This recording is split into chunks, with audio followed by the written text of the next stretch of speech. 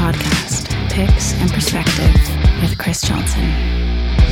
Episode 20 with Devin Townsend. Love this dude. Super creative, super funny. You should give him money for stuffed animals. PG. And you should listen to his music on the Players Pick podcast playlist on Spotify. Personal. Pandemonium. Pants. So, Players Pick podcast, episode number 20 It's my favorite. with Devin Townsend. Yeah. Hi, Chris. Hi, Dev. How's it going, bud? It's good, man. We just spent 3.5 hours driving up from San Diego today. Hey, it's it's got to make up for lost time a little bit. Yeah. Well, we've known each other now for, what is it? You came and stayed with me, and I met you when you were working in Seattle. Mm-hmm. And actually, to start this, I got a story that I'd love to tell. Okay. So the first time we stayed together, I stayed at your place when you were in Seattle. And, That's right. And I remember this, and I've told this to a bunch of buddies, and I think I even mentioned it to you once, and you looked at me like I was wearing your sweater, but I'll bring it up again. So I was sleeping on your couch, and you lived in this great place in the trees and in a condo, and you woke me up early, and you were like, Dev, wake up. I was like, oh, what, Chris? And he goes, dude, there's a place that I go to every morning that I'd love to show you. And I was like, oh, cool. So we get up, and there's mist, and it's early morning, and we walk through all the trees. And then the trees open up, and there's a dock that was out in the water, and it's this beautiful thing. And there's like 2 chairs or 1 chair. I forget what it was, but there was a chair. And you're there, and it was gorgeous. And you're like, I come here in the morning. It's kind of my place that I like to spend time and chill. Mm-hmm. And I was right with you, and I was sitting there, and I was like, man, this is beautiful, and it was quiet, and we're just sitting there. And then this thought came into my head that I was like, man, if I had millions of dollars, I would train a dog to be underwater in a glass dome, but not panic, like so not as cruel to the dog. And just once, while you were out there on your own, about 100 yards away from you, I just wanted the dog to come out of the water and just look around and then go back under the water. Because if it only happened once, it would make you crazy. Like you wouldn't know what to do. No. You'd be like, dude, a fucking dog came out of the water. And everybody's like, dude, you know? No, it didn't. And if we had like everybody involved in the process of making, our buddy go crazy, there's something about that I just find about the perversely beautiful. The unity, Yeah. around For the rest of your life, you maybe make T-shirts and just sit out there waiting in vigil. the mysterious dog. Yeah, dog Jesus rose. The lake dog rises again. Dogs us. That was Lake Sammamish on the east side there in Redmond, I believe. That's what that was. The mythical dog of the Sammamish. Well, and you remember very clearly where we went from there, right? No. Pumpkin pancakes. Oh my God, they're so good. It's another thing. It's like in the time that we spent together, your interest in food is something that I have also been very, very happy with, because I love eating, and I love eating good food. It's like a lot of times people are just like, oh, I just like eating. Yeah, it's food. They just go to Denny's and get a bucket of eggs. Food. But you've just like, no, this place here. But you only eat at this place this one type of scone that's covered in like goose butter or something. Oh right? man, because we went to the Ridgeback Cafe another time, Yep. and we did the what would you call it? It's armadillo sauce. The armadillo sauce. It was like so good, and it was a crepe that we had that morning. Yeah, and then we went to another place. We had the biscuit with the egg baked inside the biscuit. Oh, dude, yeah, you're good with that. I'm a fan of that. So anyway, it's been a good podcast. Let's Yeah, eat. well, and since we're telling stories, Yeah. I just watched you sound check, and I'll be a little emo here for a second, just because like the moment I heard you playing acoustic guitar, I was like transported back to you teaching me for the Ghost thing, Oh, and that's then true. and it transported me back to being in London when I was like getting all like teary. I was like, oh, I hear Dev's Open Sea thing, and I'm familiar with it more now than I ever was, just because of that experience with you. And then you did some vocal checking, and I wasn't looking at you, and I heard you do like a little your kind of scream sing check thing, Yeah. and it reminded me of the very first time I heard your voice on Vi's record. and yeah. just like it kind of like I had this little full circle kind of emo like moment, like, oh God, I really love this guy, like, and I mean, like, I'm so glad that I get to be friends with you and You for too. us to have the thing. You know? too, man. And for those who maybe missed a step there, in 2011, I had finished doing the 4 Devin Townsend project records, basically the 4 ones that comprise what the project was supposed to be in the beginning. And in London, we did 4 nights where first night we did Key, second night Addicted, and then we did Deconstruction and Ghost. And Chris, who had helped me with the acoustic guitars, and then consequently we realized that we like food and like fucking with other people. We thought, well, we should do this. And so Chris came to London, and if you look at the DVD of By a Thread, the Ghost Show, the snappy-looking fellow in the back is Chris. So thank you, man. Yeah, thank you. But I also feel that at the same time, as we were talking about on the way up here, the industry is small and smaller now than it's ever been. And douchebaggery travels faster than The nice H1N1. guy. Yeah. So it's pretty quick that after you've been doing it for a while, you're just like, oh yeah, you know that guy too? Yeah, fuck that guy. Yep. Yeah. It's really easy to get a bad name for yourself. It is, yeah. Yeah. And also, as I am well aware of, it's difficult to get a bad name for yourself and then clear your name. Correct. So I feel that it's even our buddy that showed up here tonight that is in a band that we were all sort of friends with each other, and you haven't seen each other in a while. And the first question we ask each other is like, dude, it's been 15 years. Yeah, do I owe you an apology at all? Did I fuck you up at any point? Did I do something stupid? Yeah.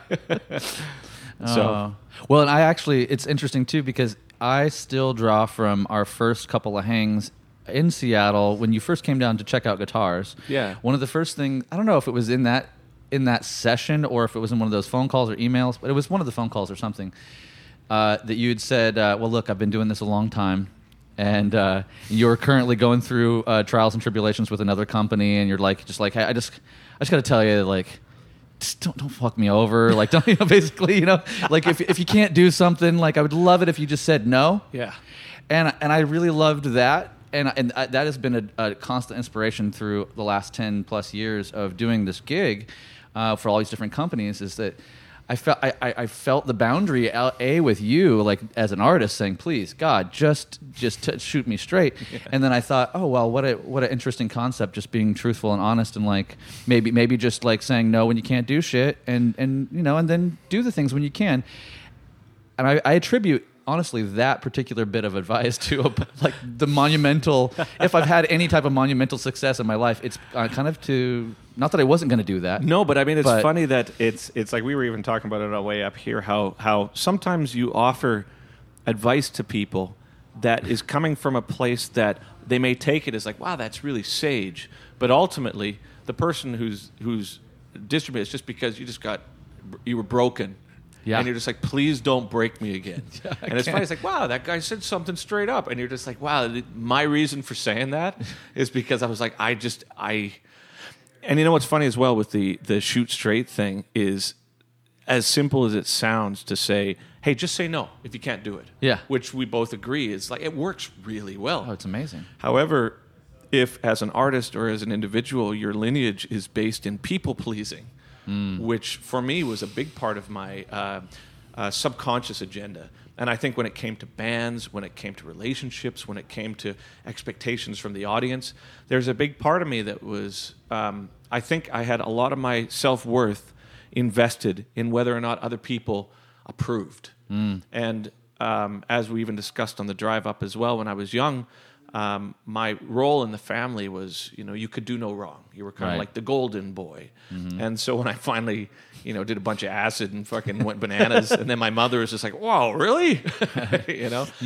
Apparently you can do some wrong. Well, that was a great thing to actually learn for me, is that not only can I do wrong and publicly and in a humiliating fashion, but also the ability to sort of come back from that and the tenacity and the friends that are around me that are like, yeah, you were an asshole, but it's cool because I know fundamentally it was a mistake. Right. I think what came from that as well is something that really has benefited my work over the past decade, where it's, as much as I do care whether or not people like it, because you ultimately want to share something that resonates with the truth, with your artistic motivations.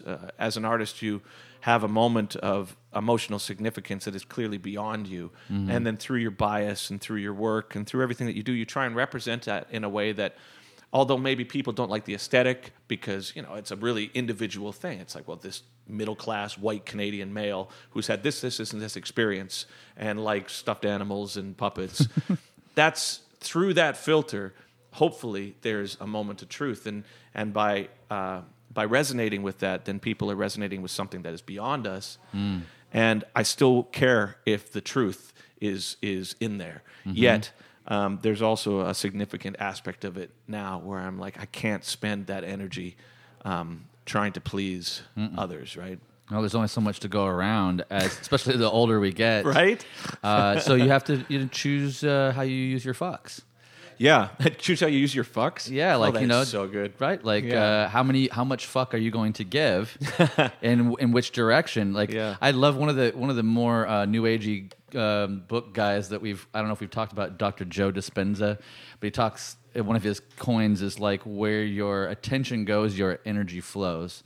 And so if we are always diverting our energy to, let me help, I want you to like me, like we're spending so much energy to do something that just really can't ultimately be done in a lot of parts of our social interactions. And it's just like very momentary aspects of what we can put Band-Aids on, instead of like reserving the energy for the things that we can affect, which are usually our own personal, experience, like how I perceive what you give me, like how can I change my perspective to better suit the situation that's not necessarily trying to please you, but like just using it wisely. Like, okay, I'm done now, and I'm going to move on.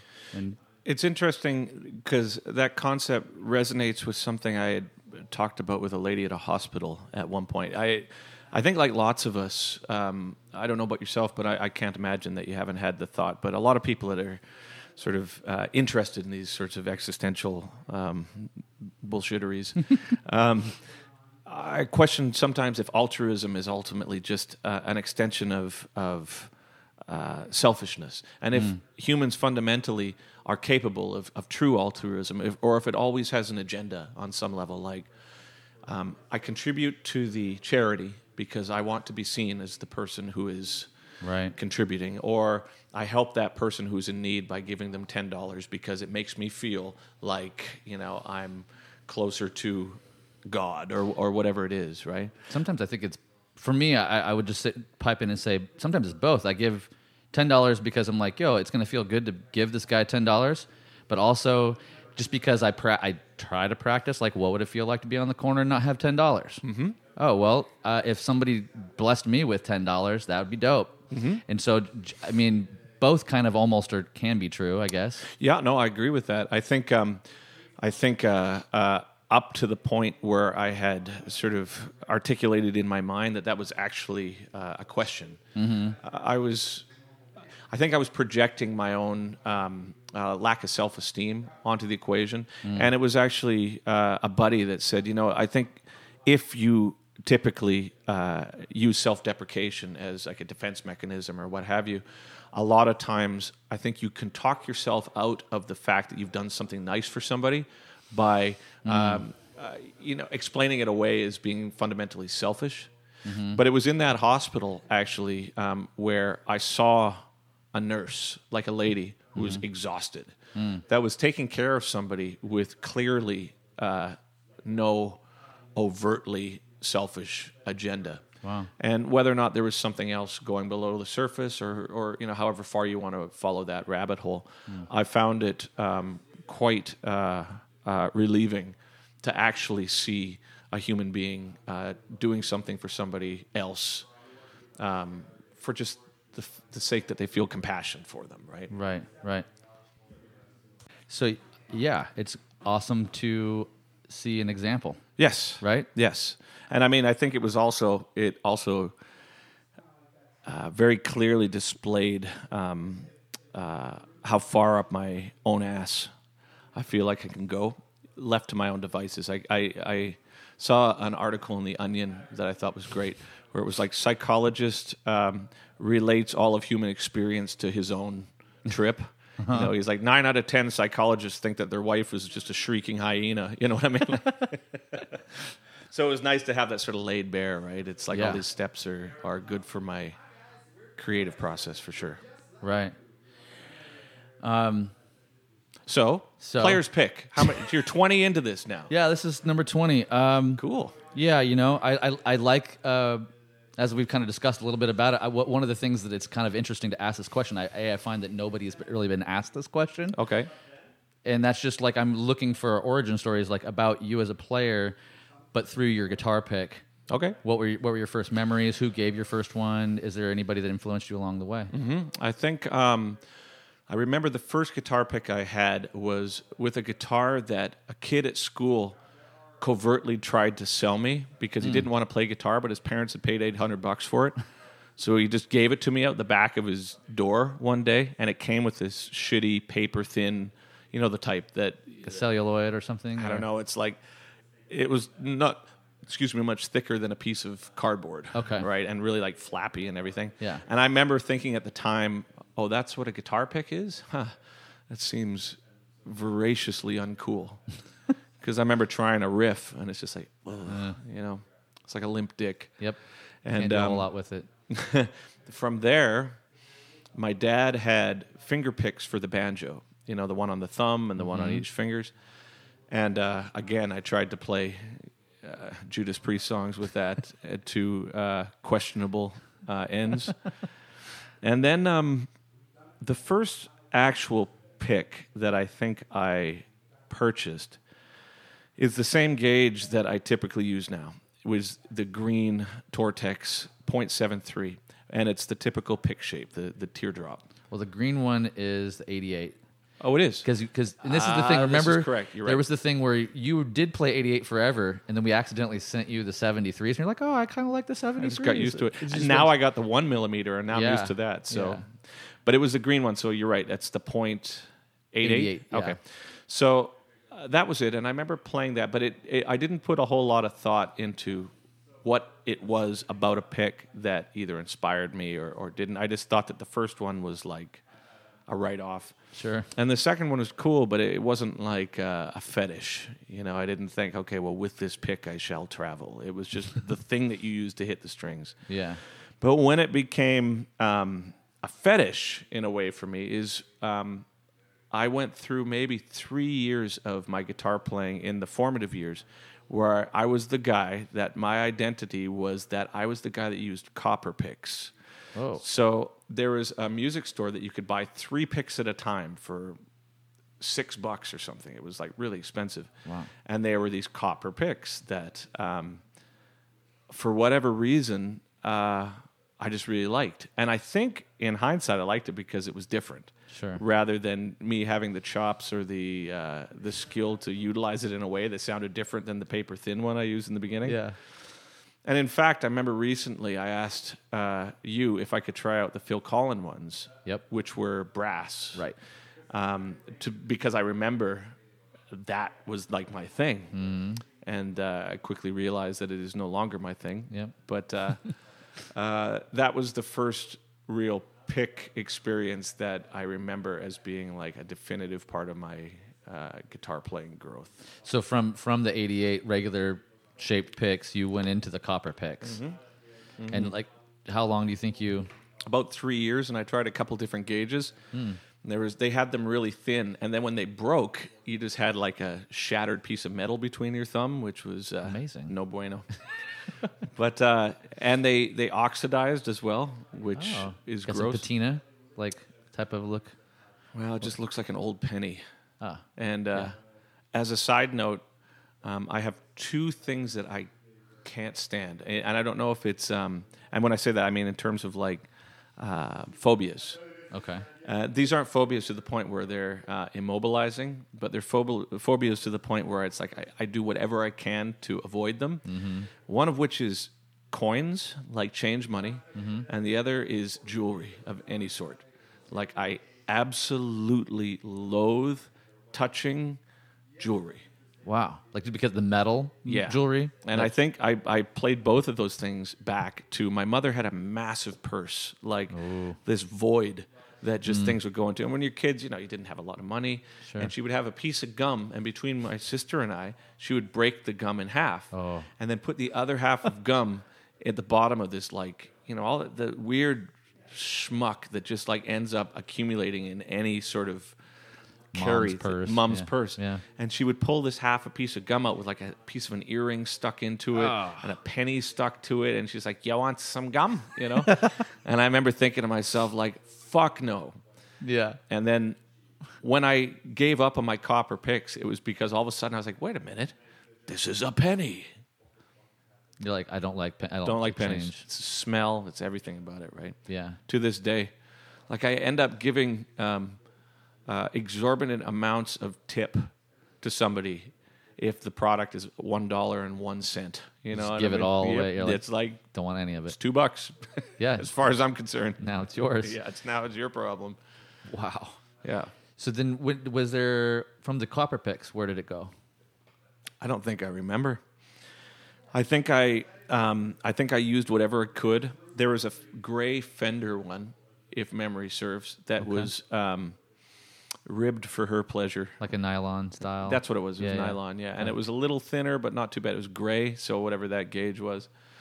And then I think it wasn't long before I decided that bass picks were where it was at for me. And ever since I've been playing, not only professionally, but in the formative years of trying to become an active professional musician, I use the big pizza slice picks. Yeah, the triangles. The triangles. Yeah. And I like them for a lot of reasons. I like them because they're substantial, and I've always gauged quality of things based on whether or not they feel substantial. It's the same reason I like heavy guitars. Yeah. Someone gives me a, it's like, oh, you should try this guitar. It's like 12 ultralight. grand and it's ultralight, and I'm just like, I'm going to break it. Yeah. And it's the same thing. It's like the relationships in my life are all long term, and I think the people who are in my life are resilient people. It's the same thing. I'm like, what? That's going to break you? Really? Oh, dude, I don't know how much we're going to have to talk about anymore. So someone's like, well, here's this guitar. You got to be really careful. And I'm just like, it's not for me, bud. That's actually a really good. I feel similar in that way. Like if it's too dainty, Yep, totally. maybe not so much. So the guitars that I have designed with Framus, you can put them on the floor. You're not going to break the headstock. They weigh between 8 and 10 pounds. They've got an Evertune on there. It's extra like weight. You can essentially drag them behind the tour bus to the next gig, and you'll still be in tune, and it'll be all right. You're telling me that because you made the guitar extra thick, that it can, even though it has the kickback on the headstock, you can lay it on the floor, and it doesn't put weight on the headstock. Exactly, and that's the whole idea, because I like the sound of a Les Paul Custom, and that was kind of the idea going into like the Stormbender thing, which is a terrible name, but I'm going to say it with a straight face from here on in. And to make a guitar that had that set neck, ebony fretboard, mahogany body, maple cap, that particular radius on the tilt of the headstock, all that contributes to a sound that with a heavy tone sounds to me what I'm looking for. It's really thick, and the harmonic lineup in a way that I just love. So, but Les Paul's just kind of look dumb on me, and and when I put the guitar on the ground while I'm recording, which I'm going to do, because expediency in the studio is more important to me than options. Sure. I'm just like, dude, I want it to be in tune. If I put it on the ground, I don't want to be careful with it. If I've got an idea, if I've got a creative flow, I want the quickest way to point B. And I broke the headstock on a Flying V. I broke the headstock on a Les Paul because I put it on the ground, and then I go to take a piss and I step on the guitar. So with the Framus, I'm trying to think, okay, I'm going to piss. I'm going to put it on the ground. So let's just think ahead on this. Just fix it ahead of time. And the thing with the tri-picks is exactly the same principle. I can grab it in a way that feels substantial. Plus, it's got 3 corners. And they're all equal. Yeah. The one thing, and we've discussed this, and it's still on my mind, and at some point it's going to, somebody's going to make this. Yeah. My favorite picks are, they've got wear. So a lot of times, with the what are they called? Triangles? Is that just it? Yeah, they call them a try. So they're tumbled in talc, and the edges become rounded and smooth, and it's a nice new fresh pick. That's not the sound that I want. The one that I want is when the edges are frayed enough that when you play on a clean sound, it adds grit to the tone. Yeah. And I have, thanks to you, many picks. But when I go to record, when I go to gig, I go through my laundry bucket that my wife very kindly has set out just for picks. Oh, nice. And there's picks there from 30 years worth of being an idiot. You know, I mean, ESP picks and like ones from years ago. And I'll go through that and I will test each one of them and try and find, because between a triangle pick, that's 6 sides that potentially can give me that sound. Right. And when I find that, I will fetishize that pick until I inevitably lose it. But we've discussed, well, how do you try and make that? How do you replicate that? We tried it without tumbling them. Yeah. My thought at first was like, well, maybe we can find some sort of material that has some sort of grit built into it. But then I think that becomes there's a lack of control to that. So you're going to find maybe you just have like a shitty, gritty pick. I think we're going to mold it. That's, I think, what's going to happen ultimately. I think the shitty gritty would be a great name for it. Shitty gritty. Yeah. Yeah, Dev's shitty gritty. Come on down. SG. Come on down. Get some SG. Yeah, I think What's that stand for, guys? Super good. super good. Super guitaru. I love it. Yeah.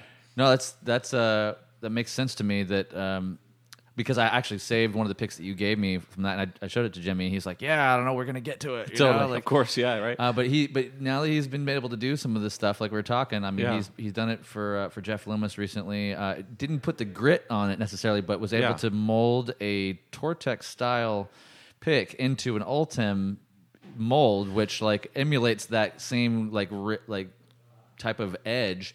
But what I think we're going to end up trying to do, at least, is there's a certain Jazz 3 that we do that Dunlop does that is it's the 2.0, and they put a texture on the inside of the mold. It's kind of an even texture. Yeah, that still would work. But I think it could lend itself to your thing in the right.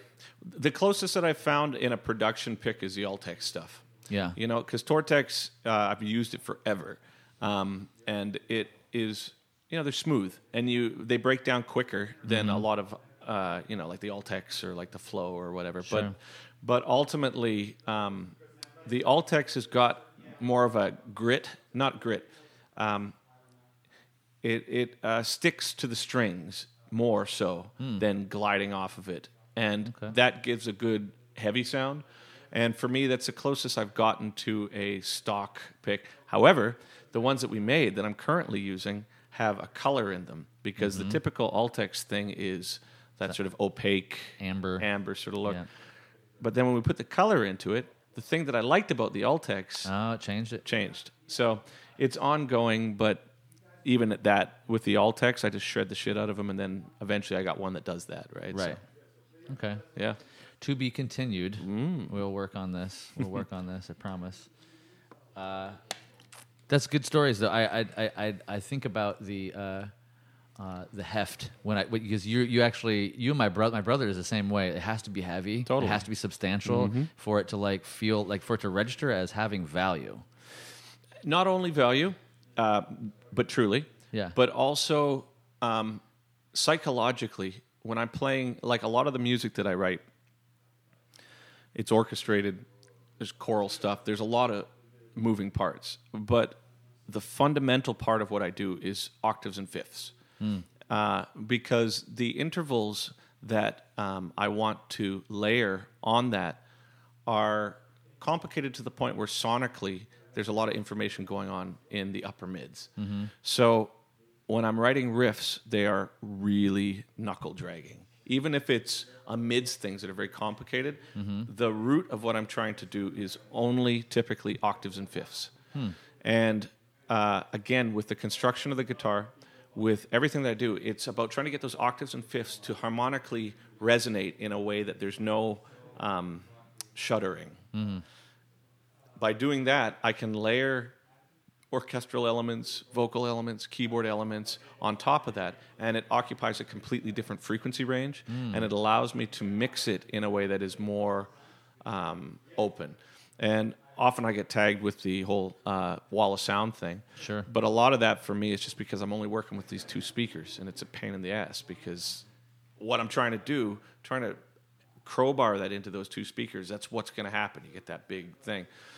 But, the next step with the Empath record is I'm doing it in surround, and I found that by doing that, it's a lot easier to sort of distribute that harmonic information. Mm-hmm. However, when it comes to the guitar, I want the riffs to be super fucking heavy, and I want them to be simple, and I want them to be not fast. I want them to be like quarter notes and just like caveman style thing. Substantial. Yeah. So psychologically, the weight of a guitar appeals to me because it seems like it's heavy.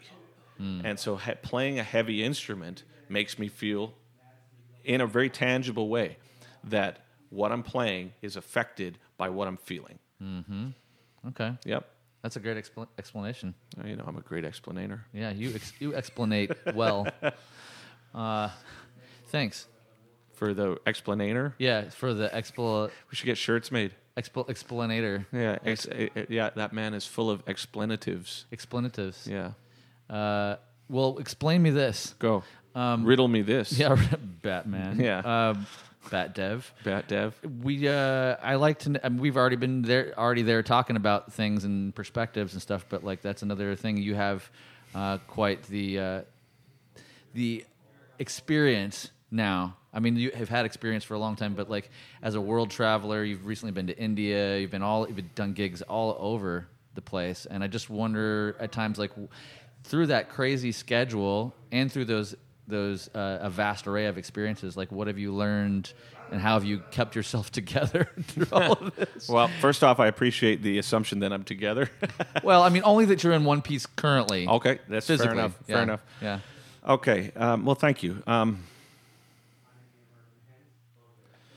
I think a lot of it has to do with the objectives. And what I have been trying to represent through interviews or opportunities like this is that the work that I do is very separate from the music, which doesn't bode well for an industry that is looking to categorize artists. Like, okay, well, this guy does prog metal, or this does new age, or whatever.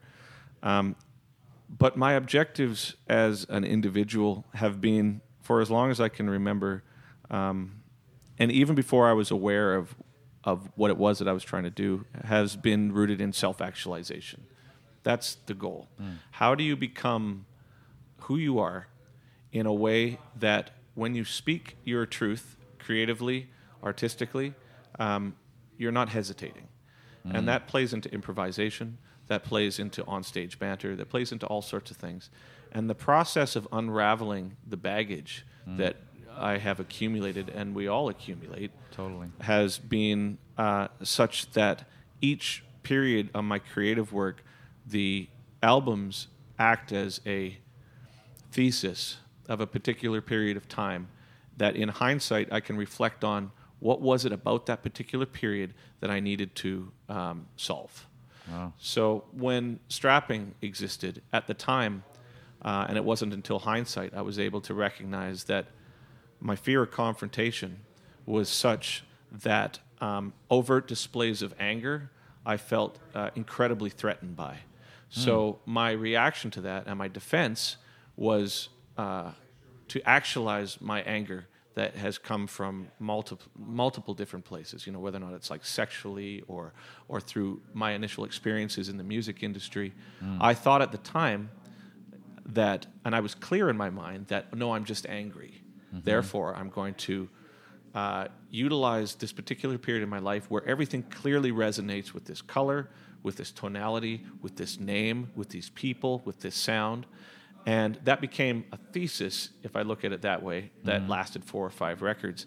And it wasn't until it was done and it started to become successful that I was able to see that your inability to understand anger based on, in a lot of ways, during your upbringing, your parents were affected by anger. Like their parents were, there was alcohol in the family, and there was things. Even though it was loving, Sure. that overt displays of emotion were considered not only to be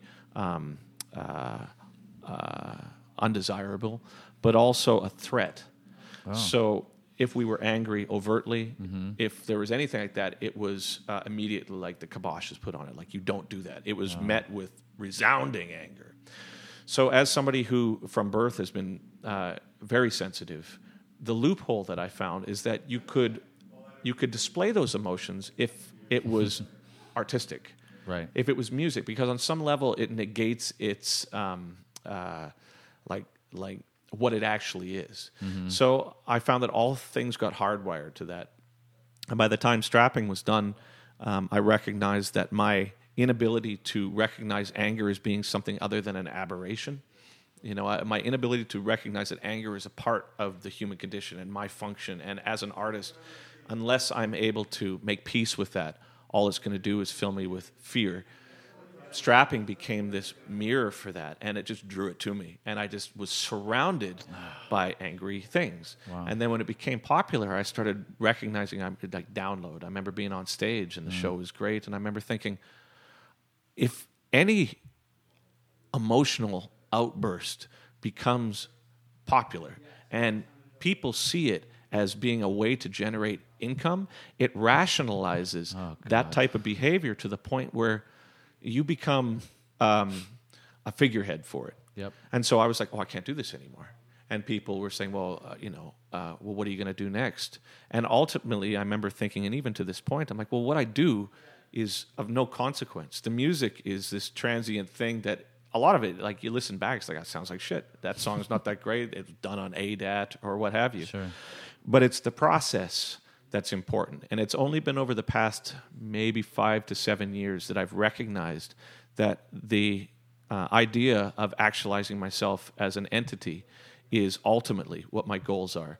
And there is a type of regulator, I think emotionally, spiritually, and creatively, that gets attached to that process, where as you're willing to experiment and as you're willing to fail, it starts becoming clear what each level of the subtlety of being an artist, how that reacts to your environment. And if what you're trying to create, ultimately, if your intention is to create destruction, I mean, fair play, as long as you are committed to that. Right. And for me, when I finally recognized that my intention is to try and help rather than hinder, these things that I have been afraid of become clear to me. It's like, well, you need to experience this. You need to do this. You need to go through this. You need to try this. You need to know how you feel. It's like touching the electric muffin. You know what I mean? It's like, ow, ow, ow, ow.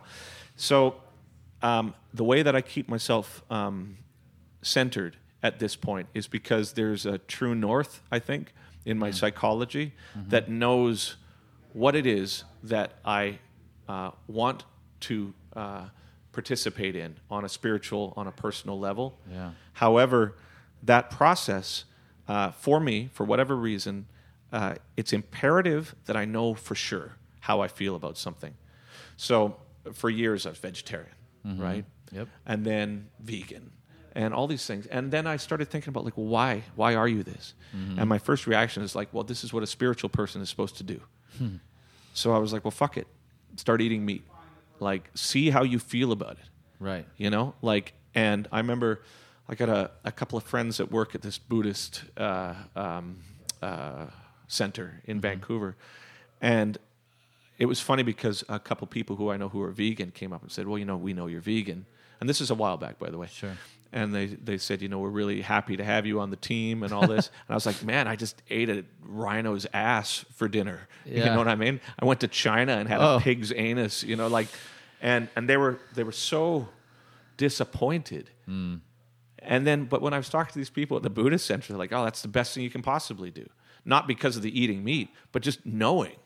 Right. Because if your faith in what you should or shouldn't do is based in fear of being a bad boy, or like, you know, like, oh, the reason why I'm whatever, I abstain from this and that is because I don't want to be punished. I don't want to go to hell, or Right. whatever your metaphor for that sort of suffering is. You know what I mean? Sure. Then I think you're never actually going to get any semblance of truth.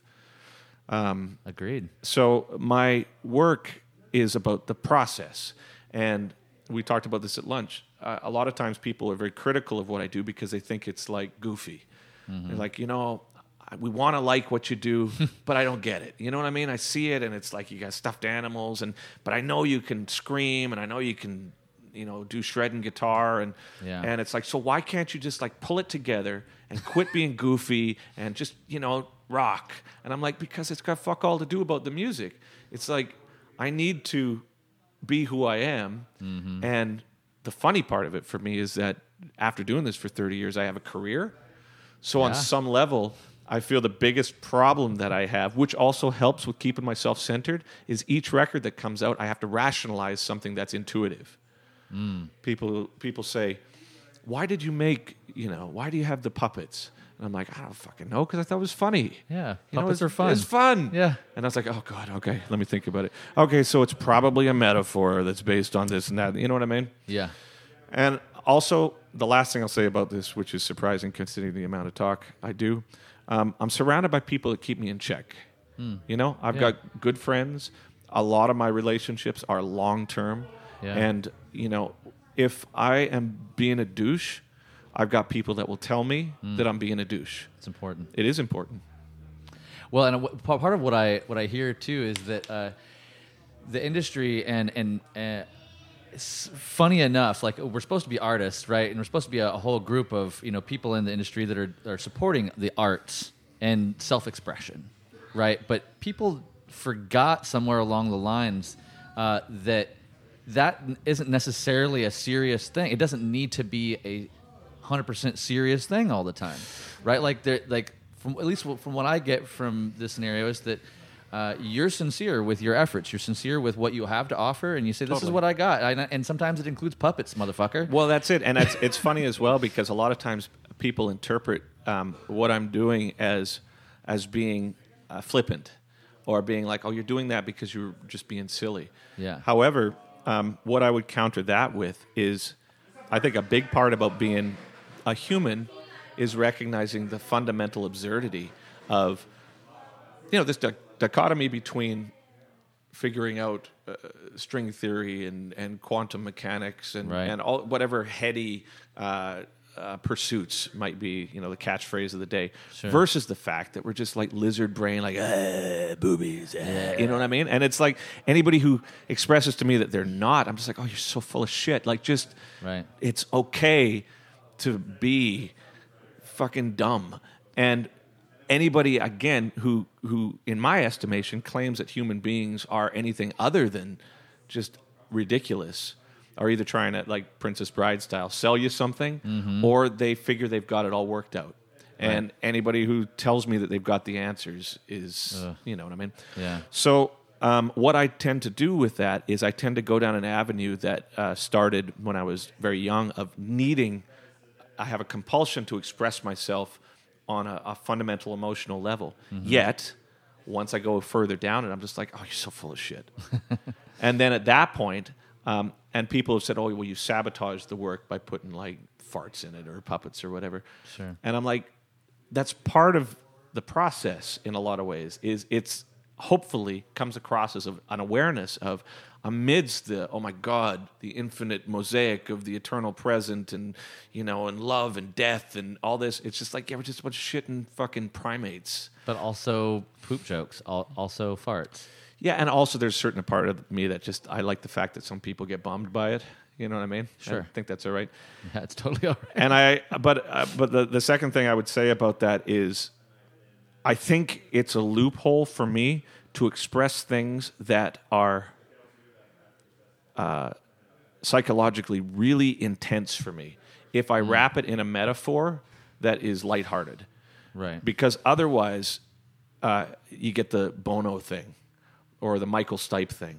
where you're like, what I'm saying is of such significance Yeah. that everybody should pay attention to it. And it reminds me of that story where Bono was playing in Ireland.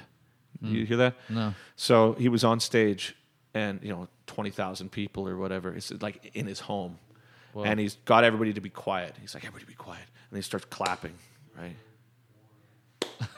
And then he's like, every time I clap my hands, a child in Africa dies. And somebody in the back's like, quit fucking clapping then. It's all your fault, Bono. And then I can imagine backstage the rest of the guys in the band just like, you know what I mean?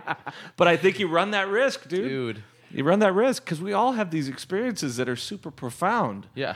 Yeah. And to like express that as if, you're Jesus is so fucking arrogant, man. You know what I mean? Like, no, that's where I'm getting off at, where I just apply it to the serious versus sincere. Like, I feel like there's a big chunk of the world that takes everything very serious. And sure. Oh, this is serious. This is serious business. Yeah, right, man. You better fall in line. You should stop doing the poop jokes. Like let's get busy, Dev. And it's like, but that's only a part of the story of our human condition. It's a part, it's seriousness and kind of being steadfast and expanding upon all the sure. big things. Great, For sure. fine, part of the story. Totally. However, I also would say that a lot of the people that are critical of my work for not being serious enough, when they're in private, they're the same as you and I. Yeah. So my process, which we talked about a second ago, if it is truly about uncovering who you are and calling yourself on your own shit,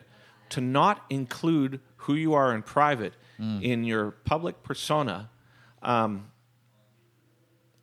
it doesn't seem to be in line with that. It seems to be disingenuous if your objective is what mine clearly seems to be. Right. And as devil's advocate, that's not for everybody. Yeah, that's not everybody's objective. And also the bias in which I write from, like I say, middle class, white Canadian male with experiences in this, kids getting older, whatever. There's going to be a certain amount of people that listen to it and be like, I just don't like it. Yeah. Which is great. Yeah. But I think that if it, long-windedly, how do you keep yourself centered? It's ultimately taking the piss out of myself because I recognize that ultimately the music is a byproduct of a process that my personality is independent of. Yeah, that's great. Mm-hmm. I mean, that's what I've noticed. This, I mean, and not that it wasn't all that obvious anyway, but I noticed that as you kind of finished strapping and you did Ziltoid. Yeah, I mean, it's a very like, and you just kind of framed it really well about how strapping was this a way to put the anger out here outside of you in a way and say, frame it in a way that I can really dive into it, let it go, scream and yell and make the big chunky riffs and make everybody go crazy, invite in chaos, and then realized, oh shit, like, okay, that was interesting. I manifested, I was able to exercise and manifest this thing. Not exactly in line with my ultimate goals. Okay, what's next? Like, okay, so took the dreads off and the puppet got it. Mm-hmm. So then the puppet got out in front of you, and you were able to say, okay, now this is the other journey. This is part of my transformation journey, and you cloaked it in metaphor and totally twisted it up, and we all laughed and we're like, Ziltoid rules, sure, like, which is great. Yeah, but I think, and I really appreciate the awareness of that. Thank you. Yeah, because a lot of times people are just like, what the fuck are you doing, dude? But to me, because my objectives are dead serious, there's nothing funny about it. There's nothing funny about it. It's like it's my trip. So Ziltoid, as ridiculous of a concept as it was, if you look at it from the point of view of, okay, strapping, I'm so afraid of anger that I'll be angrier than everybody. That'll keep them away. And then I was like, well, that didn't work. Oh. And then I became afraid of the creative compulsion within me that manifests that angry music. So in order for me to understand it, I felt that if I could objectify it in something that seems as juvenile as that compulsion actually is, if that inability to face confrontation is truly rooted in something that's like childish, then the manifestation of it, like if you exercise it and turn it into an object, of course it's going to be childish. Right. Like Ziltoid, it's not like... what's it going to be like a serious? No, he's a kid. He's like this goofy thing. Yeah. So by doing that and gluing my hair to it, which my mom was like, "That's super healthy, great." I was able to look at it and say, "Oh, I'm not actually afraid of this, but I see what it represents to me." And it wasn't until Empath that I was able to say, "Okay, well, in order to get past your fear of that creative compulsion, which clearly resonates with you, you have to face it." And, I think it's, as we're talking, it's really funny as well because every now and then, and it's much less than I used to in the past, I make the mistake of reading comments, about who I am and what I say and all this. And one thing that has been good for me recently as well, where people are like, "Oh, it's a pretentious thing," or you're very pompous as a result of like speaking as much as you do, and I gave it some thought, and then recently I came to the conclusion, I'm like, fuck no, I'm not. Fuck you. Yeah. It's like, yeah, I talk a lot, but it's because I'm fucking asked. You know what I mean? Yeah. Like the whole. I've spent 25 years of having every moment of this creative process. I remember doing fucking tons of mushrooms and then doing a whole day of interviews that still haunt me. Because people are like, "Yeah, remember that? You're the crazy guy." And I'm like, I was so fucking high, dude. Like, holy shit. Can we just not talk about that? But you now? can't. Like, It's there. Yeah. And, and Bori, the guy who runs Blabbermouth, I lived with him in L.A. Oh, shit. Roommates, right? And I love Bori. Yeah. And I see it every time I'll say something stupid. It's like Blabbermouth, Devin says, kids should be illegal. And there's a picture of me with my finger in my nose because I know Bori's like going through the internet trying to find the most brutal picture of you. Yeah. Right? And it's like, but because he's a buddy and because we've been through all this stuff together, I mean, the only thing I can think of is like, yeah, I guess I did say that. Yeah.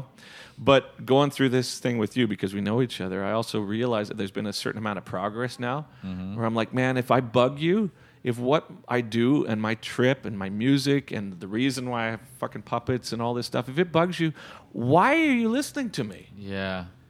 Just don't. Yeah. There's a million other bands out there that would die for your attention. You know what I mean? Just please get fucked. That's a really interesting modern thing. I don't know. I can't speak to what it was like before the internet, even though I remember before the internet, we just didn't have chat boards. So if I didn't want to go to a show, I didn't go to a show. Right. If I didn't want to listen to a guy's music, I didn't buy it. Yeah. I didn't subject myself to it. But here we pass links around so much, and there's a lot of things where people just feel like, oh, you know what? I got to tell this guy or tell his fans that this is shit because he should have did 4 more of those chugs and his guitar is ugly and he smells bad. Well, you read that interview too? Yeah. No, but here, devil's advocate, because I think that's important with these sorts of things. When I was a kid, we used to get together. Beeve. I love Beeve. Yeah, Beeve. He played bass in DTP, and I've known him since I was 12 or 13. So we were kids together. Yeah. And we used to jam in my basement, in my garage. Mm-hmm. And I remember we used to write these fictional things like to bands. Like we're going to send letters to Rat and Motley Crue and tell them they fucking suck. Right. Like, that's what we did. And we thought it was hilarious. We're like, we're going to send these mails to these bands and just be like, fuck you, right? And well, we never did. But at the time, we didn't perceive that action as being like malicious. Right. We just thought it was hilarious. Like a guy with the funny hair, like fuck him. I think that's fine. I think that you write things that you don't necessarily always send, but we're in a place in our modern era where it's too easy to be malicious and to be kind of off the cuff, like asshole-ic. Not to say that, hey, everybody is entitled to their voice, and I'm all about the devil's advocate. Sure. Totally, I'll hear it all day long. Well, I still got more to go on it. But people could be a little kinder to each other. That's all. For sure. However, I think the mechanism's the same. What I'm saying with that is the intent that we had as kids were based in being childish, and we didn't have the means to put it out. So my devil's advocate position on this is how much of what you and I perceive as being malicious is actually based in that same mechanism that is just kids being like douches, right? Right. And I also think it's I'll stop there, but let's go on. That's okay. Yeah, that's good. I don't know. I was just thinking we should talk. Go ahead. Okay, no, go. No. I gotta pee. You got to pee? but not yet. So Tell me about what you've been listening to. Is there any rad stuff, artist, guitarist, non-guitarist, that might not be something that people know that you listen to or that you just think should be shouted out? I recently spent $500 on a pair of headphones Nice. that I debated for a month or so. Sennheiser? No, the new Sony Bluetooth noise canceling headphones. Oh. I had the Bose ones before, but they were wired in. Okay. But I didn't realize until I got there they are over there. I didn't realize until I tried noise canceling headphones what it does for me in a social environment. It gives me a room. It gives me a little bubble that I can Right. exist in. And because of the amount of traveling, the amount of flying, the amount of being around people that I just don't want to hear their conversation, yet we're in close quarters, those headphones for me are indispensable.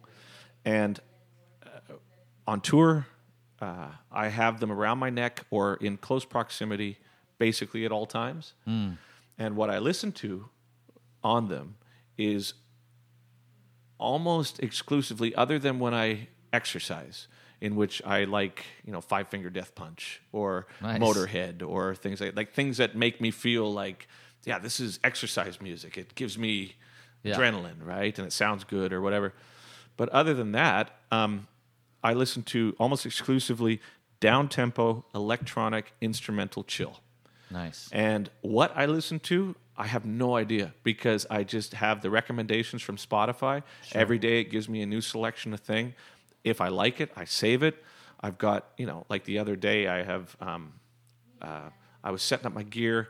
There's tons of people. And the light guy here, Jimmy, comes and goes, "Oh, what are you listening to?" And so, and what it was just Tibetan singing bowls. Nice. Bowl, B-O, because singing balls would be great. Balls. But that was what it was. It's just meditative, sort of chill stuff.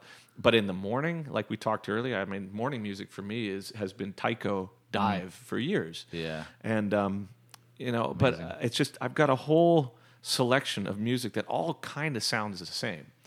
And for me, music acts as like a soundtrack to my day. And I like music to be in the background. I like it to be nondescript, and I like it to act almost like a watercolor.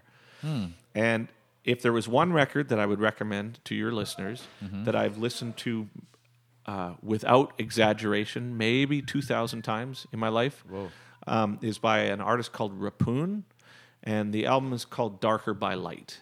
And I have listened to that record for 15 years. At one point, I'd listened to it all day, so that's one. Okay. I had a good time recently with a bunch of the Hammock material. John Hopkins, I love what he does. Chiasmos Blurred, I thought that was a great album. Great record. All India Radio, I really enjoyed that. But it all has a similar kind of trajectory. There's like a native flute player who, it's like sort of the cedar flute with a lot of reverb, which I've liked for years. But I like music that I don't recognize and just acts as like a constant sort of chill environment for me. Yeah, it probably helps with the nerves and the overall your overstimulation of all the other music and creating the heavy stuff and Yes, sir. and all the constant barrage of people like me asking you questions. No, but when it's you gotta different. pee. I mean, it's like I don't have to pee. Now I do. Now that I'm reminded of it. Damn you. But I think my hypersensitivity, the same thing that compelled me to make music, is the same thing that recently, specifically after the demise of my last band, I had to look at seriously as how do I manage this? Because if I don't find a mechanism to incorporate this into a life that, okay, it's inevitable that I'm going to feel this way. My job requires me being public. My job requires me to rationalize my work, be in front of thousands of people. And if you don't have the ability to not absorb the energy of people who you're surrounding yourself with, you become a martyr for your work. And I've got zero interest in that. Right. So meditation, physical exercise, those two things on the road. So 5 days a week, I go to the gym. I take 2 days off. Every day, every morning, meditation. And in the night, if I've got some sort of place, I like to clear the day energetically. The headphones work for me. For example, there's no place to do meditation a lot of times on the bus or anything, but those headphones have a mode where it's completely silent. Oh, nice. So I can find a corner somewhere and I can spend 35 or 40 minutes. And between those two aspects, the energetic requirements of being a professional musician, specifically one that specializes in like heavy or brutal music, is something that you can maintain. That's awesome. Do you have a certain kind of meditation that you incorporate? Yeah. Is it TM or is it something else? No, it's I go to these silent retreats as well, like where it's like a week of just meditation and quiet, and they're really fucking hard, right? And the type that I do, it's I guess it's kind of mantra based, but a lot of it has to do with I don't even know the style. I don't even know what it's called, but it's a specific one to this Lineage place or that I whatever. go. Yeah. Okay. But a lot of it has to do with being aware of the energy centers, I think, in my body, and recognizing which ones of them need to be nurtured during that day. So a lot of times, even on the tour, I'll go through different colors. You know what I mean? Like one day is red, orange, yellow, green. Kind of chakra style. Very much. Yeah. And by doing that, it draws my attention to the parts of me that require that type of attention. And I think the one thing that I have really taken from the meditative practice for me is in the beginning I was convinced that meditation was directly connected to spirituality, where the people that do it, it's like we had talked earlier, like the rhetoric, the spiritual rhetoric, like I just really dislike it. Like, you know, you got to be here now. You got to, you know, all the words, the catchphrases that come into it, I find difficult. Yeah. And so when I first started doing meditation, you know, maybe 10 years ago, I was like, oh, I can't do this. It's like I'm too scattered. I'm incapable of it. And I had taken classes and I had gone through it, and it always came back to the like, well, you know, your guru and all this stuff. And I was just like, God, I don't like it. So the turning point came where I was investigating different types of meditation, just for the sake of like my anxiety. I'm like a high anxiety guy. And I stumbled upon this thing on the internet that described meditation in a way that changed everything for me. And it was, if you view your meditation as a goal, if you're a goal-oriented person and your objective through meditation is spiritual transcendence, like if your goal for this is to become enlightened, you're going to have a real rough time. Yeah. However, if you view it as in a similar way to as you get older, your muscles need to be exercised purely because if you don't, they atrophy. You know, your testosterone changes. So as opposed to lifting weights with the goal of becoming, you know, Jacked. Duke Fuckington or whatever, you know what I mean? It's like I'm doing this because it's good for me, and I like that my body functions in a way it allows me to do all these things that I like. Right. If you view meditation as being the same process for those of us who overthink, which I tend to do, then the process becomes less about I'm trying to become enlightened and more about, for 40 minutes in the morning, I have an exercise for my mind that consciously I recognize when I've strayed from my breath, recognize that failure, if you want to look at it that way, is not something that, as somebody who's such a perfectionist, I should be critical of myself for. And then gently draw yourself back to your focus. Then the process becomes more like fail, start again. Fail, start again. Fail, start again. And every time you start again, there's an element of forgiveness in that. And then after 40 minutes, you get up. There's no objective. It's like doing reps for overthinking. And with that, the transformation on an improvisation level for me has been monumental, because I think with this sort of people-pleasing or I have to be perfect I was the child that was, had expectations on me. Right. With that comes a reticence to improvise because there's a sense that but what if I fuck up? And when people say, give us one piece of advice for beginning musicians, it's exactly the same as the meditative process in my mind, in that you need to learn to fail efficiently. And by efficiently, I mean without being, I'm terrible. I'm a piece of shit. Right. I should be better than this. And that piece of advice that I found from the meditative practice has allowed me for 40 minutes in the morning to exercise the part of my brain that overthinks. So I love it. Yeah. Yeah, I mean, it's part of what I get out of meditation is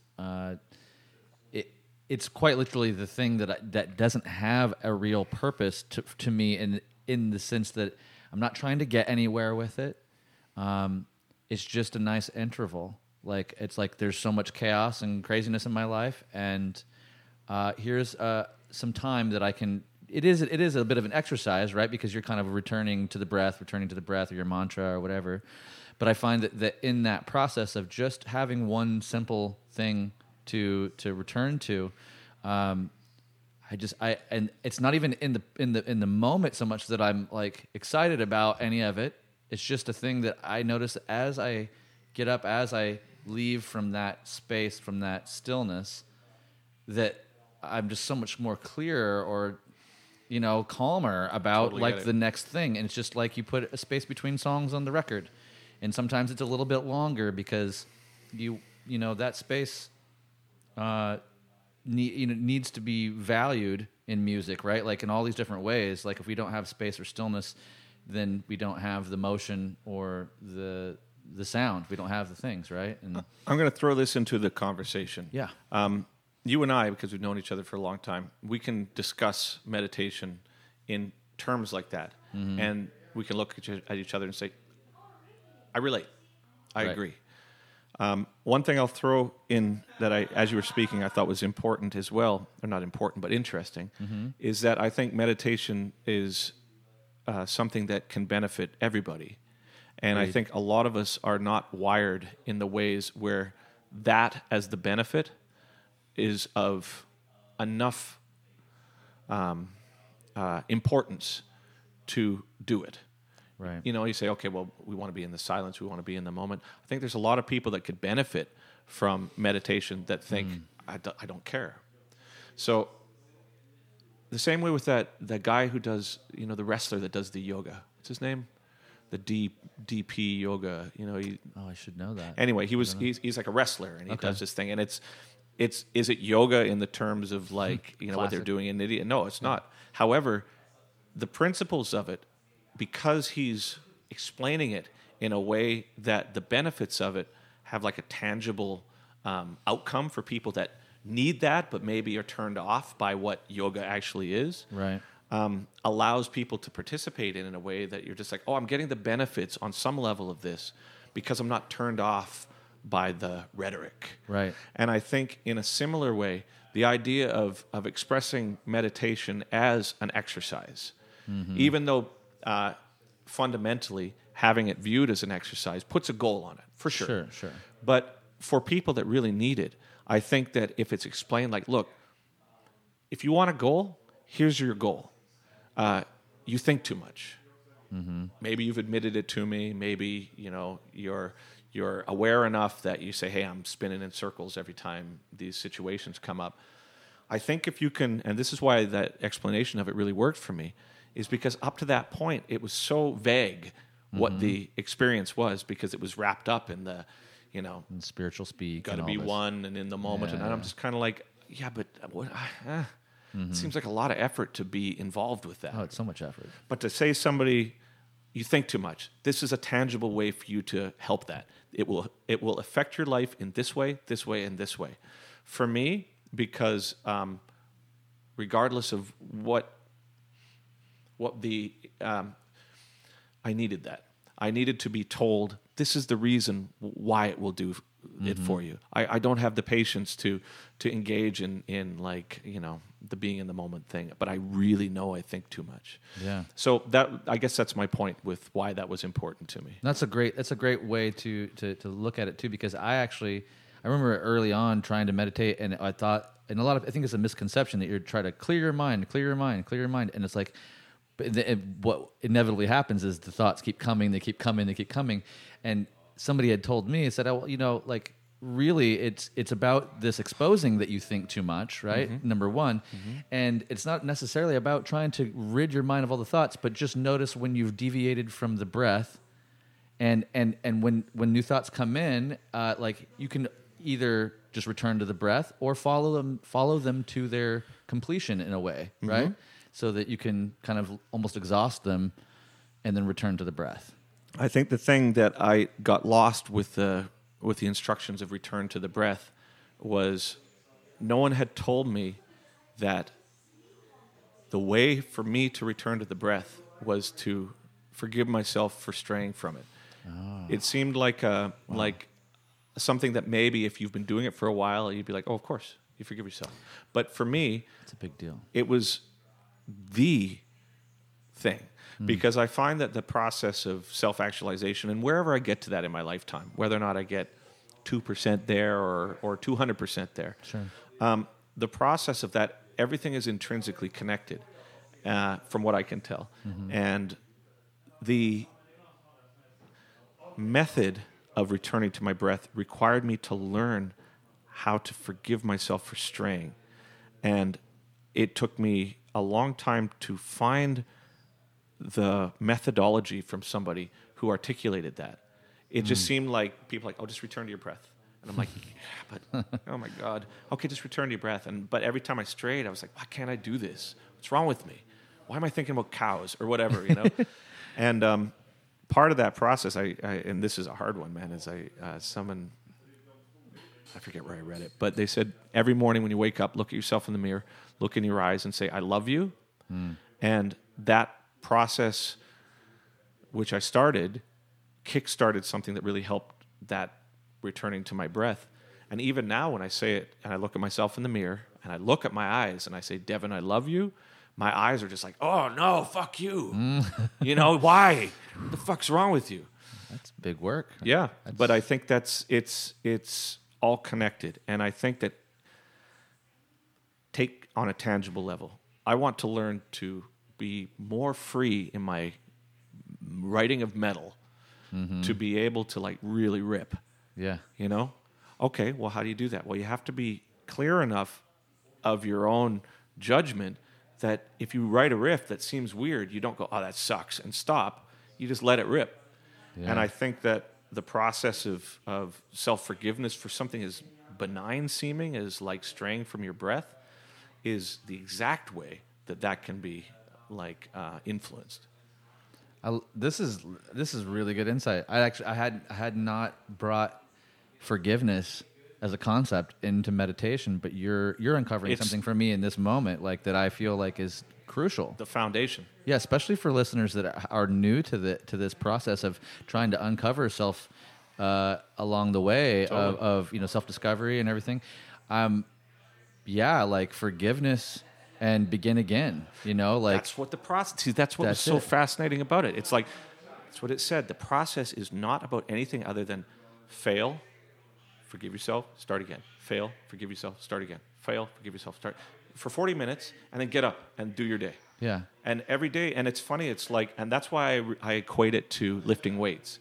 I can see that because after a while, your muscles acclimatize to it. Right. And I think that the pattern-oriented creatures that we are, the more you say to yourself, "It's okay, start again. It's okay, start again," then when you're in a conflict situation, or you're on stage where you're, you know, hecklers, or you're doing some sort of banter, or you go south, or you say something that's stupid, and then it's the same mechanism that you're training that goes, "It's okay, start again, forget it." Yep. You know? That's probably best advice. I mean, I have... I can see. I know that this is a world of everybody's trying to perform and have their 5 minutes of fame on social media or whatever. And there's a lot of negative self talk, and in like need people wanting to perform for others and everything. And so this is like maybe some of the most, I mean, crucial street level advice I could even imagine giving any human beings. Like you're saying, like everybody could benefit. That's it. Yeah. But I think because it's been wrapped up in the gauze of spirituality, I think there's a certain practical application of it that has been lost. The technique. The technique of just, look, this is a method to get over the judgment that every step of our day has, you know, like I'm going to have a donut. Oh, I shouldn't have a donut. Oh, I'm a piece of shit because I'm going to have the donut. Or, you know what I mean? Yeah. It's like, I think it's by exercising practically that mechanism, it becomes easier to say, oh, I'll have the donut, sure. You know what I mean? It's like, and then maybe the next day, because you weren't so, I'm a bad boy, I shouldn't have the donut, you look at it and you just be like, I did that. I did it. I'm good. Yep. You know? And that was the same thing with like eating meat or, you know, or doing drugs or drinking or anything that now when, you know, vegetarian or vegan or whichever way, you know, try to be vegan as much as I can, but, you know, sometimes it's hard on tour and cheese is in fucking everything. Yeah. But now my reasons for doing that are based in like practical experience. It's not like, man, I wish I could have like eaten a horse's ass, but I never did, right? Right. And then you eat a horse's ass, and you're like, "Oh, I was a horse's ass, man. I Interesting. really wish I hadn't eaten that horse's ass. He was a nice horse, right?" Yeah. I ate a pig's heart once. Did you? Yeah. Did you? It was a pig strummy sandwich. Oh my God, what a great name! Pig strum. Yeah. I was like, yeah. It wasn't that great. Well, but you tried, You know, it. but I did. I Yeah. was like, this makes me kind of want to be vegan right Yeah, now. well, see? It's gross. So you're talking about with LA, man. Like after a while, it's like you're just by experiencing it. Like, okay, let's never do that again. Yeah, we're good on that. Yeah. Thanks, LA, for showing me. However, I do like the idea of you taking the pig's heart out, like that Indiana Jones scene where he reaches into the guy's chest and pulls it out, and then just putting it on a Kaiser bun, eating it, and then being like, "Well, vegan." Done. Vegan now. Well, I gotta pee. yeah. so bad. Dude, thank you so much for taking the time. Thanks for driving me out from San Diego. You got it, dude. Anytime. Right on, brother. I'll drive Miss Debbie. Woo. Love you, man. Diet driving Miss Debbie. All right, I'm going pee now. All See right. you guys. Later. Players Pick Podcast, Picks and Perspective with Chris Johnson.